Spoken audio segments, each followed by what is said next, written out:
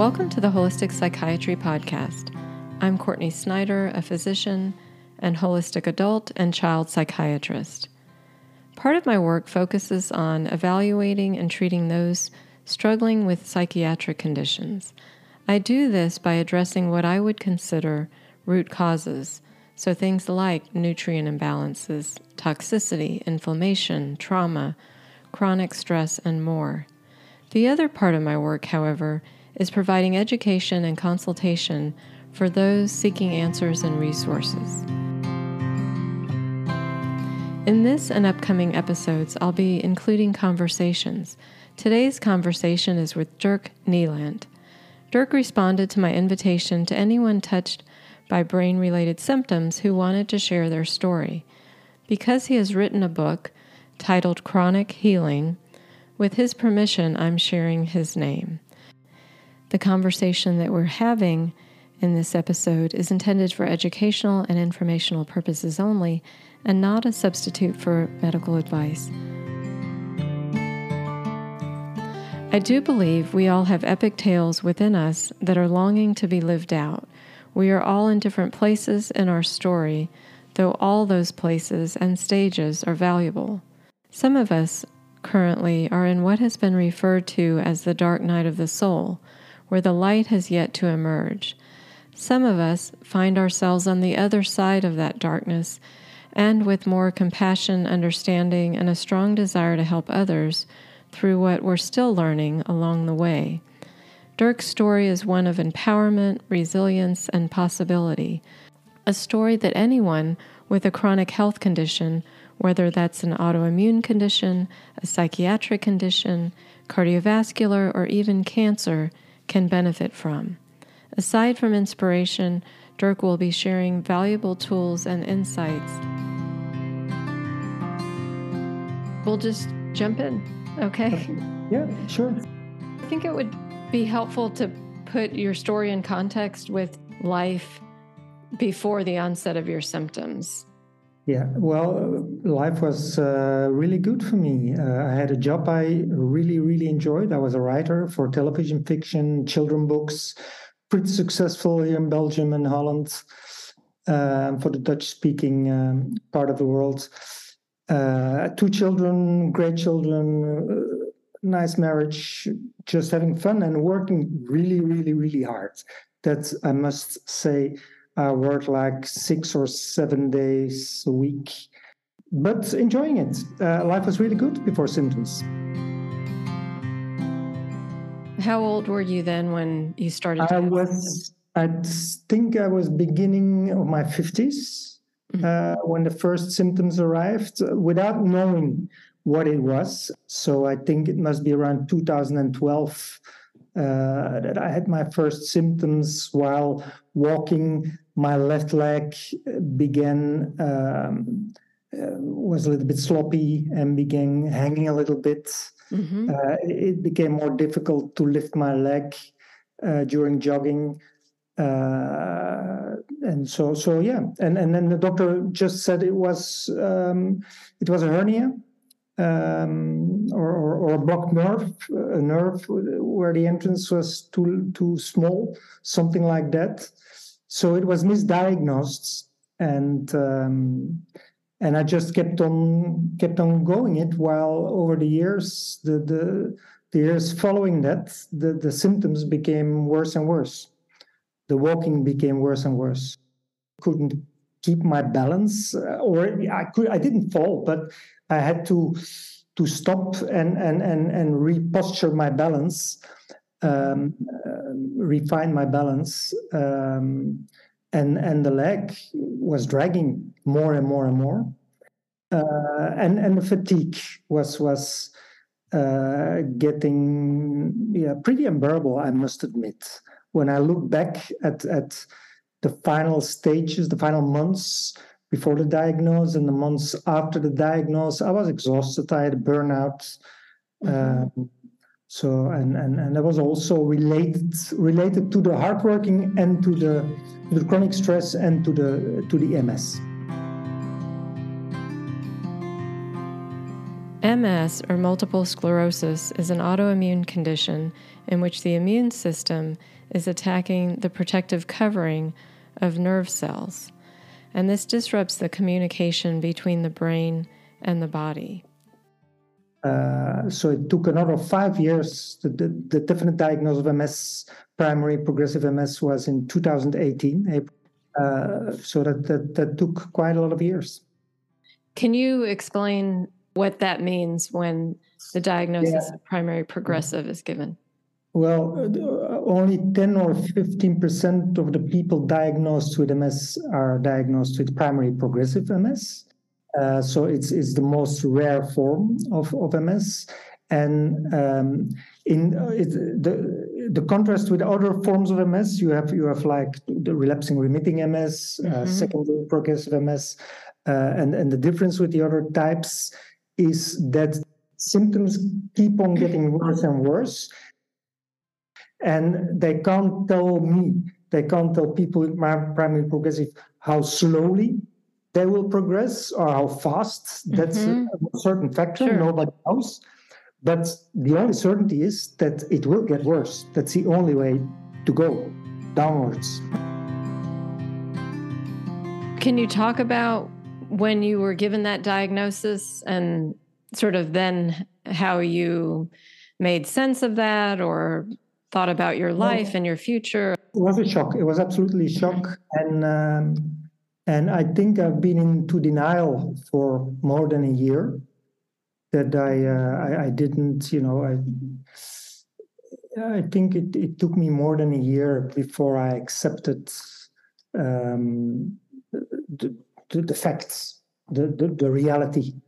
I don't want to take it in, the reality of having a disease that would probably make me live in a wheelchair, because that was the message of the neurologist. That was my first, after the diagnosis, the first story she told me was the chance that you're going to end up in a wheelchair is really, really, really very, very large.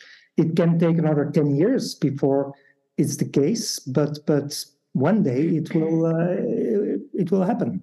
So I felt, like a victim. Actually, I felt victimized. It kind of took away all the power out of my hands, and I didn't know what to do with it. I got depressed actually afterwards for quite a while. Was there anything hopeful that was offered, or just that it could be 10 years? That was sort of where the hope was. That was where the hope was. There was one medicine that could lower my immunity activity, immunosuppressant medicine that could slow down the progression with approximately 30%. That was the only thing they could do for me.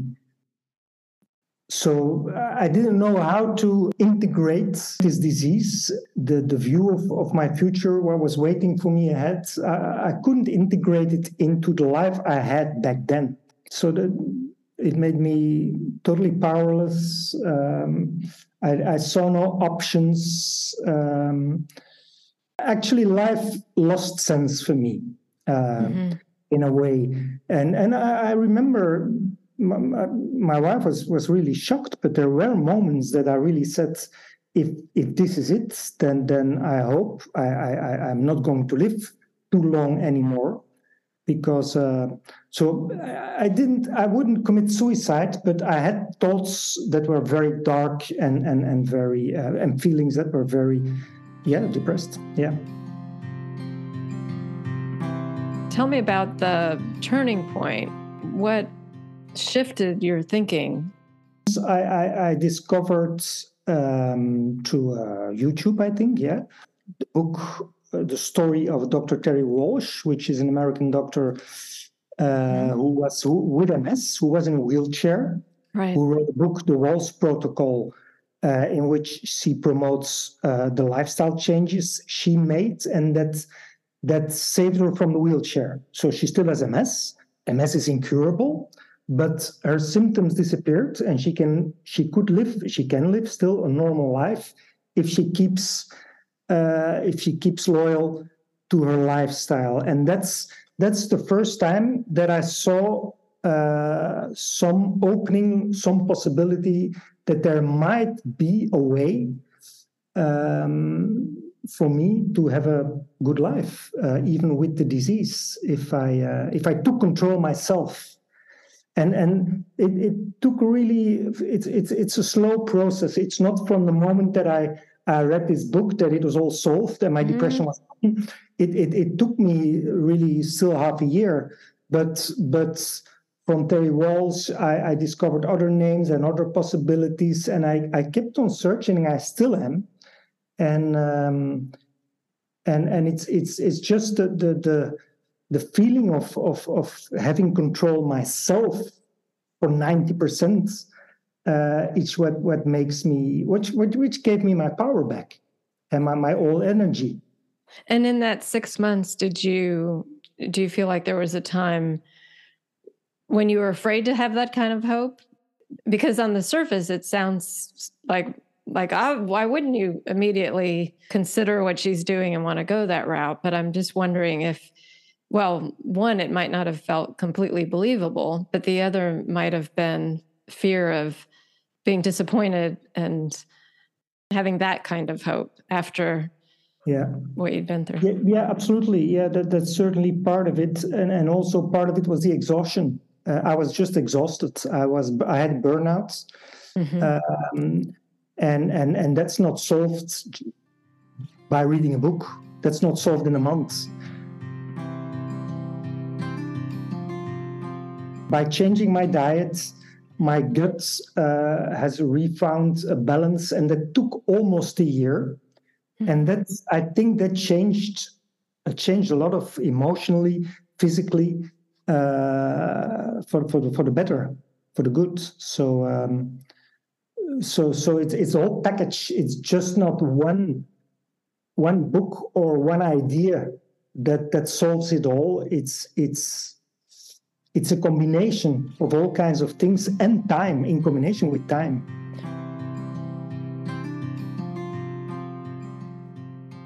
So with diet, I lived mostly on carbs, a lot of pasta, a lot of breads, cheese. I hardly ate vegetables, very rarely.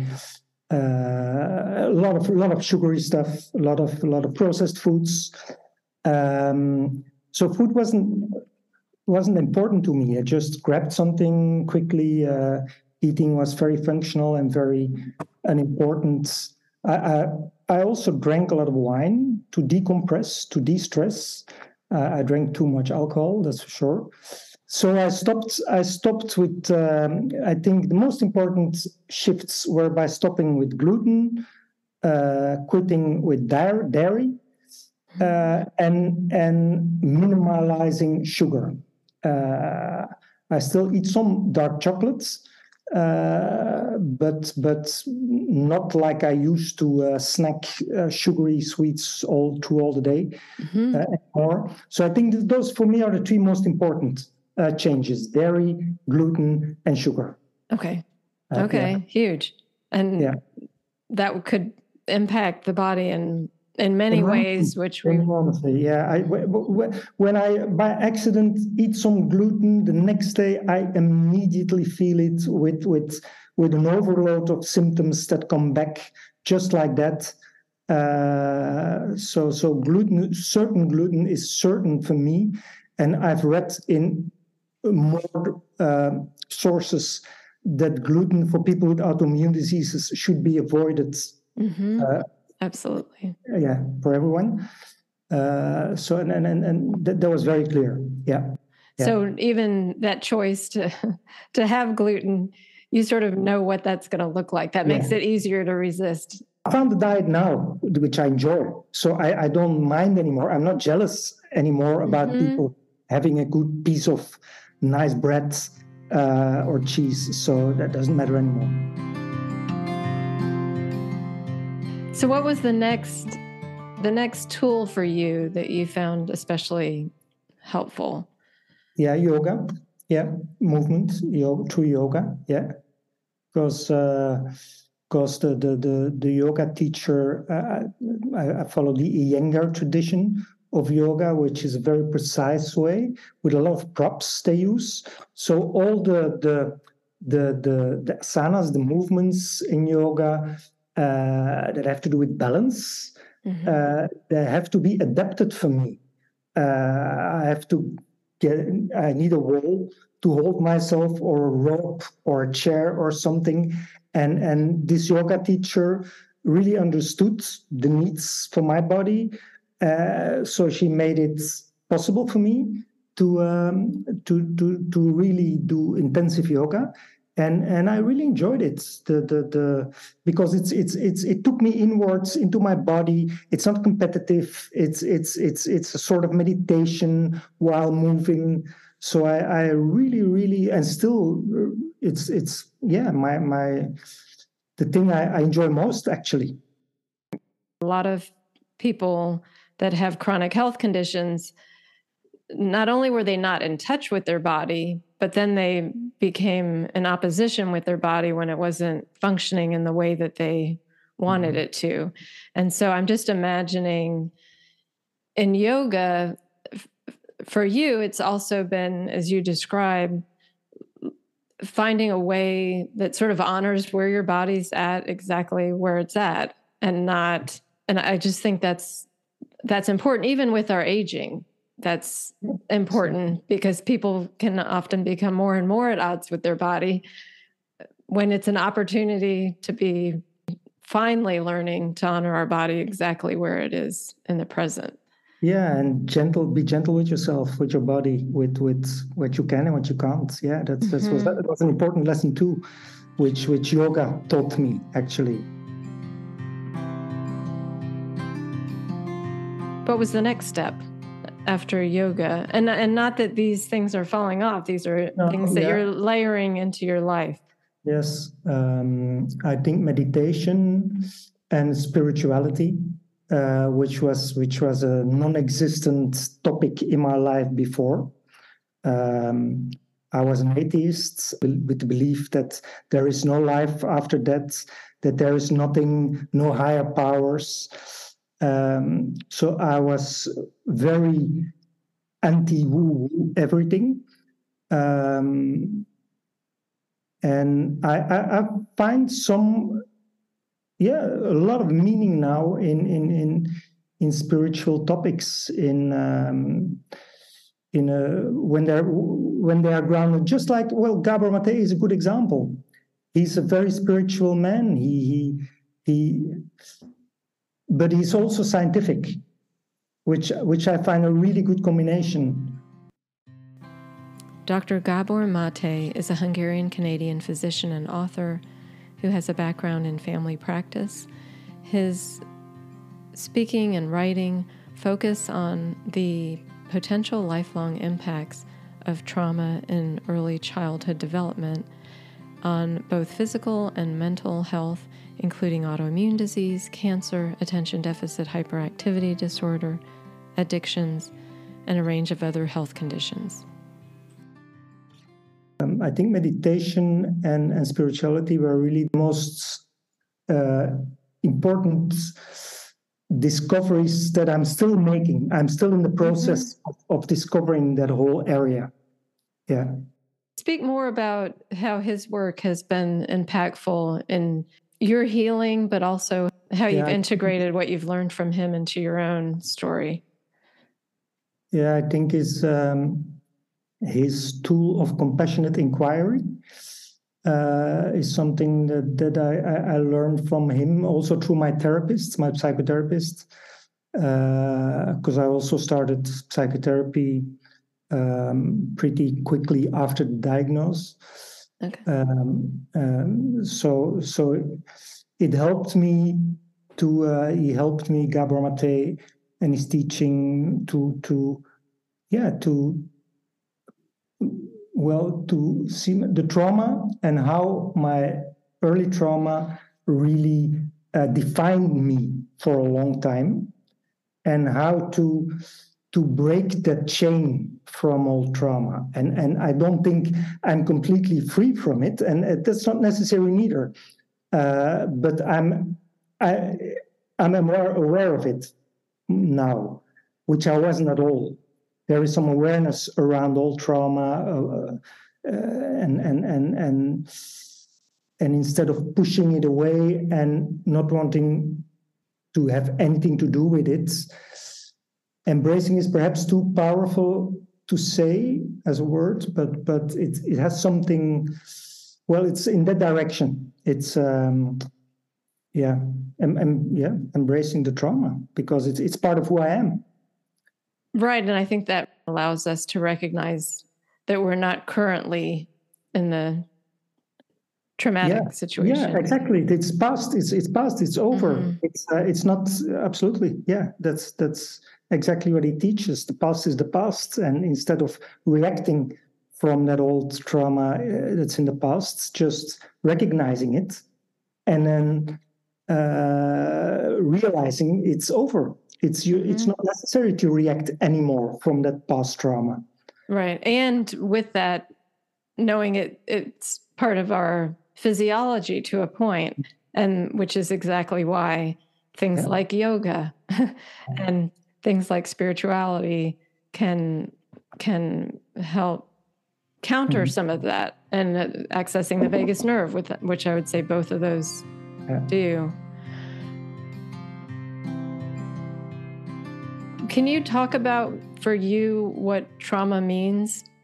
Because I think people have a different understanding in how early we can experience trauma. But for you, when you use the word trauma, what does that mean? For me, what does trauma means? Well, I think that's a good question, difficult question. What does it mean for me? I think the trauma there was, of course, from 7 years on, when I was aware of my mother and my father and how I was raised, it's clear where the trouble was with my mother, where the difficulties were. But the years that I wasn't aware of it, that I have no conscious memory of, from the womb, when my mother was pregnant of me, until 5-6 years, a lot of stuff happens that causes, that made me as a young child that created fears in myself and reactions, how to coping mechanisms with those fears and those experiences that were traumatic. Without I didn't come from an abusive family. I came from a very intellectual, very cerebral family, where everything was rational and emotions didn't exist. I was never hugged. But my parents were very, very caring. But still, there were, from early childhood, stuff that I really missed, that I didn't receive from my caretakers. And that formed me. And that's the trauma that I revisited during psychotherapy, and that helped me to gain insights in how I react and respond and why I am who I am. Right. And I think you felt through therapy safe enough to sort of acknowledge that, because I think people are afraid that if they acknowledge those parts about their family system, that then they're not being loyal, or they're suggesting that there weren't things positive in there. Everything becomes black and white. And then there's a missed opportunity, especially when there's not, as you mentioned, not overt abuse. Then people, it's, I think, harder for them to put their finger on what needs weren't being met. And that doesn't mean your parents had their own childhood and their own experience. So I think people are sort of afraid to go there, and it gets in the way of their healing. But it sounds like for you, both psychotherapy and then Dr. Mate's work allowed you to do that. Yeah. And it's a process. It's still going on. It's not like it's a finished process and it's all solved and it's all finished now. It keeps on going. It's a journey. And the cliches, enjoy the journey. But it's true actually, because it's quite exciting to discover all the areas in me that I wasn't aware of, that I never cared about. So it's also a lot of fun actually. It's part of the fun, discovering new things, right. New pathways to healing. I think for me, which was also really very essential in my whole process of healing, was stress reduction, which is related to the vagus nerve also, of course. I lived under chronic stress for like 30, 40 years, probably all my life. And the stress management, working less, working on a different level, in a different way, is really essential, I think, for keeping health or healing. And is also not a topic which a doctor, he doesn't talk about it or she doesn't talk about it at all, which is weird, because I think so many diseases are caused by chronic stress. I think a lot of people think of it as something else to do. Like, oh, I need to add yoga in. I need to meditate. Where am I going to find time in my day? And not appreciating what you just described is that a lot of stress reduction is clearing things out of your life that are just too much, kind of like clutter around us. Exactly. Yeah, it's a total mental. You have to really make a mental shift.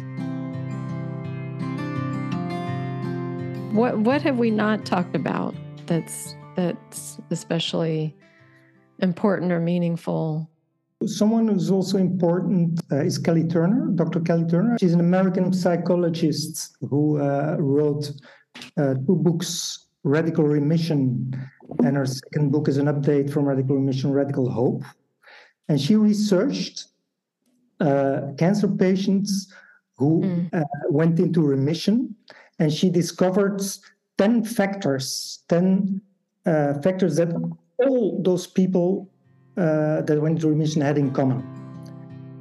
These included exercise, spiritual connection, empowering yourself, increased positive emotions, following your intuition, so listening to yourself, releasing suppressed emotions, changing your diet, herbs and supplements, having a strong reason for living, and increasing social support. And I think that's also very important for all people with chronic disease, not only with cancer. I think it works for all of them. Right. And you can do more than those 10, of course, but those 10 factors that she discovered or she recognized in those people are the 10 that everyone of the people in remission did. So a lot of people did like 20 or 30 changes in their life, but those 10 was really some things that all the people, without any exception, changed in their life. I want to mention your book. Yes. And the title is Chronic Healing, which is exactly what you're talking about. Just the title alone speaks volumes, because for anyone who's had a chronic health condition, it's not you fix it and then you get to the other side. It's really a chronic healing, which can be both maintaining health, but in some cases, we find that there's more and more health to be gained that we never even knew before the health condition. Yeah, absolutely. Yeah.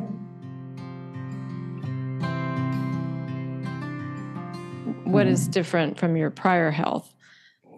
Well, what it different is that I'm an important thing is that I'm much more in contact with my body.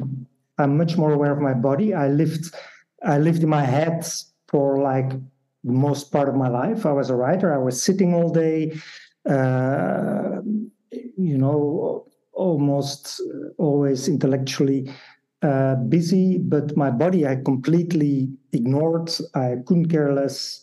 I didn't move. I hardly did any sports.